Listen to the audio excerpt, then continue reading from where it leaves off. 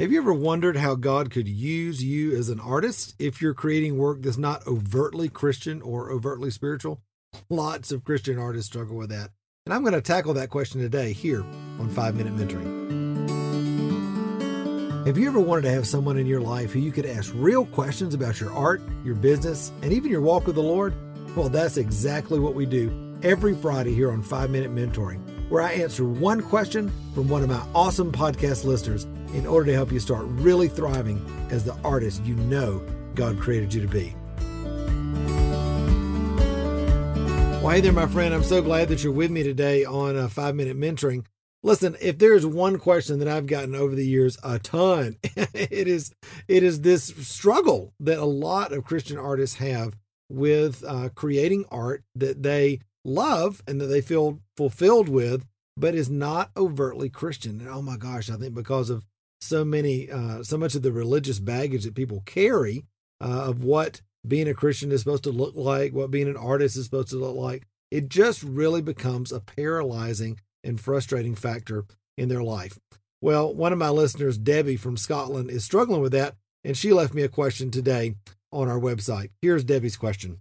Hello, I'm Debbie from Scotland.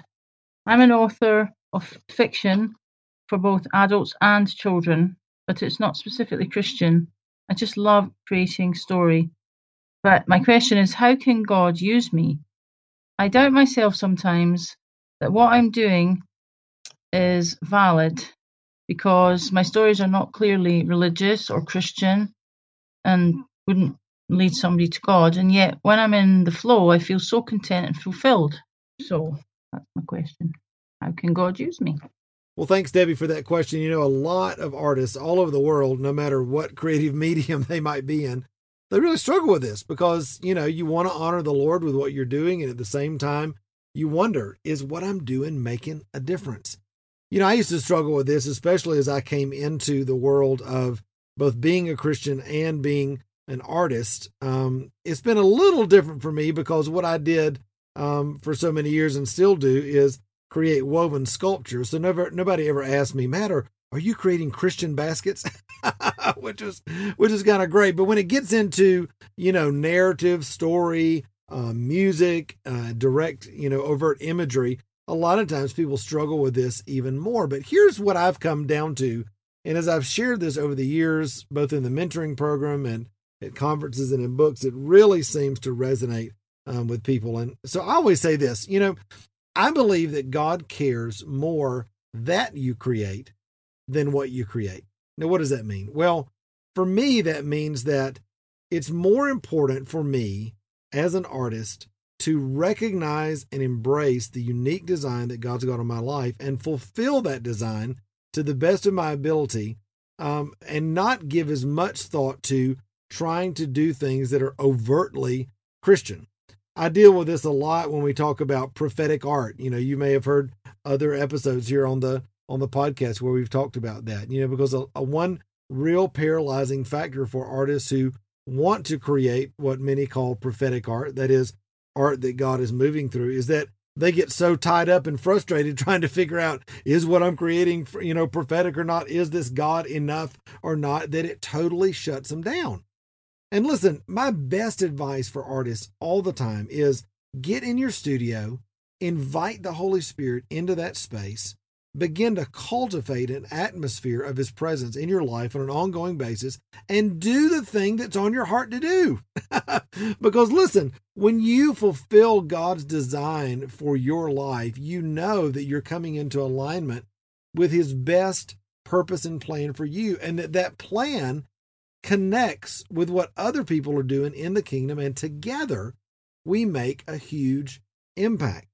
The other thing I would say is that you've got to, in that place, trust that God is at work in the middle of it. See, so many well-meaning people that have focused everything that we're supposed to do in our life from a Christian perspective on evangelism have completely marginalized this idea that we are supposed to be living the abundant life, that God sent Jesus to redeem us in order to be able to experience. And that as we live that abundant life of joy and beauty and peace and creativity, and love, we are literally, through our lives, prophesying to the world and to others the new reality of the kingdom that is both now and is yet to come.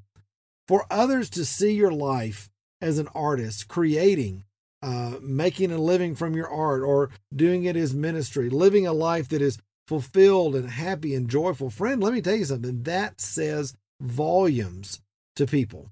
You can't always think of life, and especially life as an artist, as transactional. That is, I did this and this happened. I did that and that happened. No, we're living life and we're trusting God along the way. And here's the beautiful thing. The results are up to God. My job and your job as artists is to be the best artist that we can be. Be what I call filled and skilled, filled with the power, the light and life of God, filled with His presence, cultivating an atmosphere of His presence, inviting heaven into earth in everything that we're doing on a daily basis. And at the same time, enlarging our capacities, honing our skills to be everything that God's called us to be, and leaving the results up to God.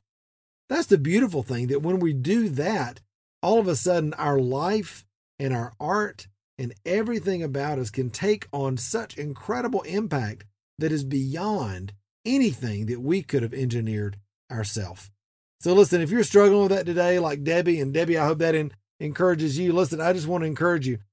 Get in the studio, create what you love, write those fictional stories, Debbie. Do the thing that God's put on your heart to do. Love people, cultivate His presence, and trust that as you're faithful to the thing God's called you to, you're faithful to the unique design He's designed in your life and the investment He's put in you, know that God is going to use you beyond your wildest dreams. All right?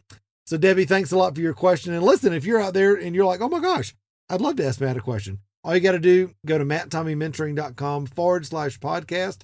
You can click on the Speak Pipe message button right there and leave me a voicemail specifically for the podcast.